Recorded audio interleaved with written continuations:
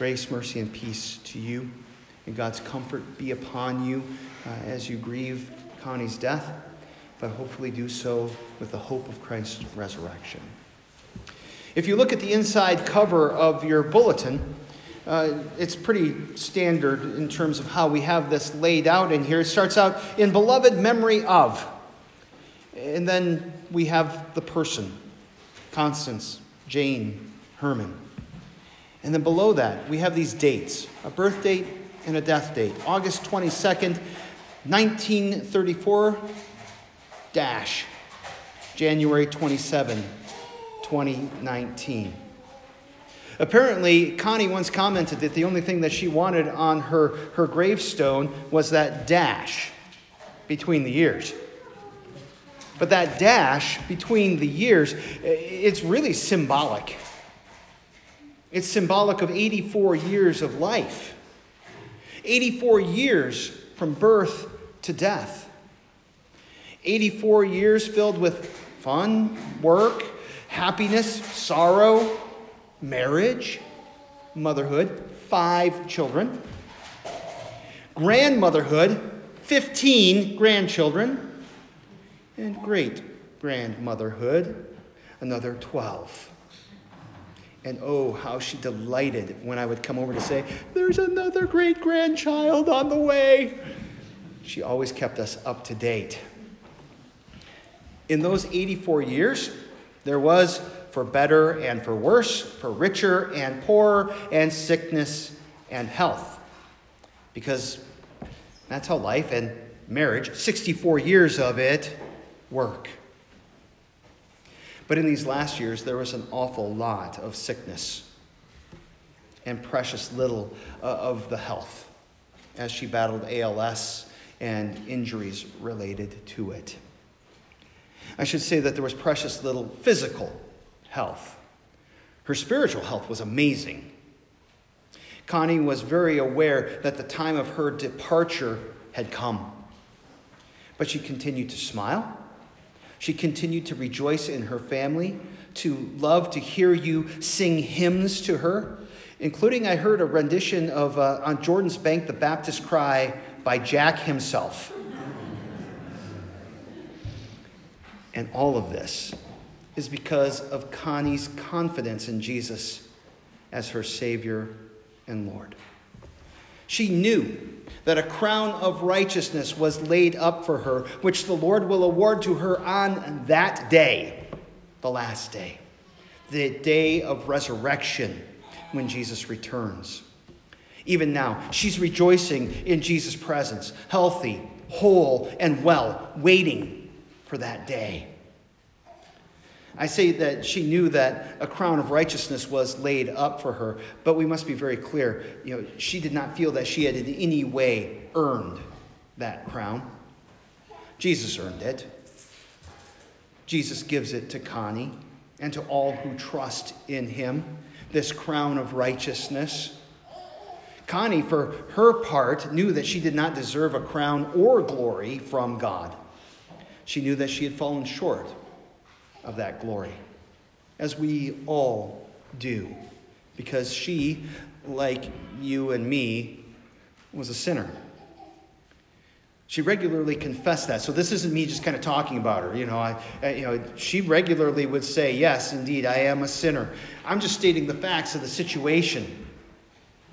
And it's the facts of those situations that brings us to days like today, because we know that the wages of sin is death. Connie knew that. She knew the consequences, and she confessed that she was a sinner.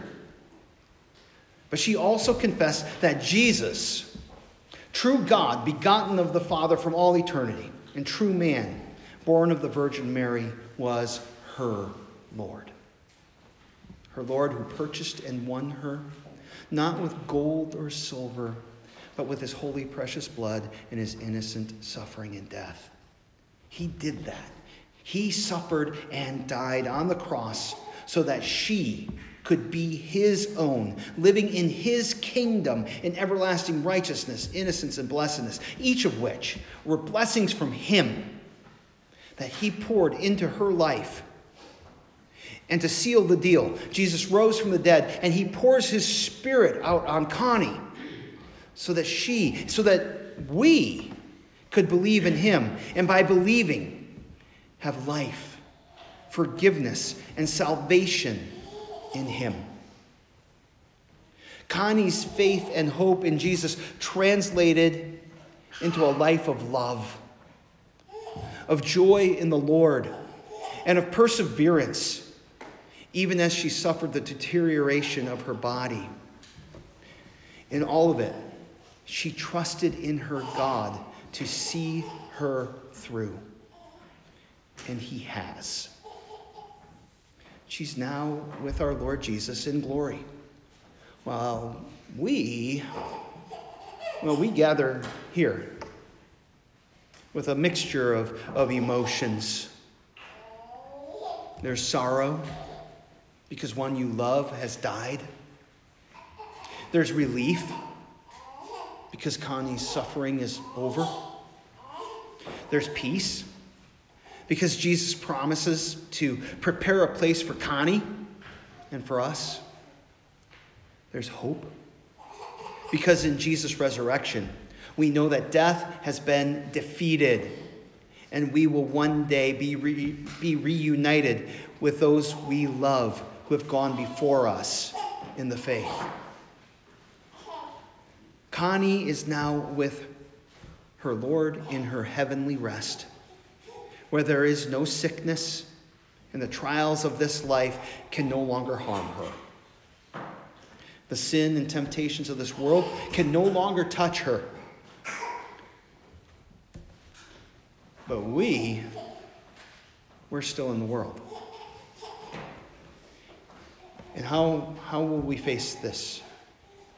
How will we face this world? How will we face this moment? I would point you to Connie's witness. Look to the events of the dash between her birth and her death. See a life lived in faith. See a life of witness for you. A witness for all of us as she walked by faith in her Lord Jesus.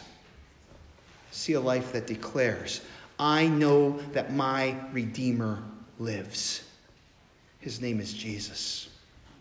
He died and rose to pay for our sins. He died and rose for you.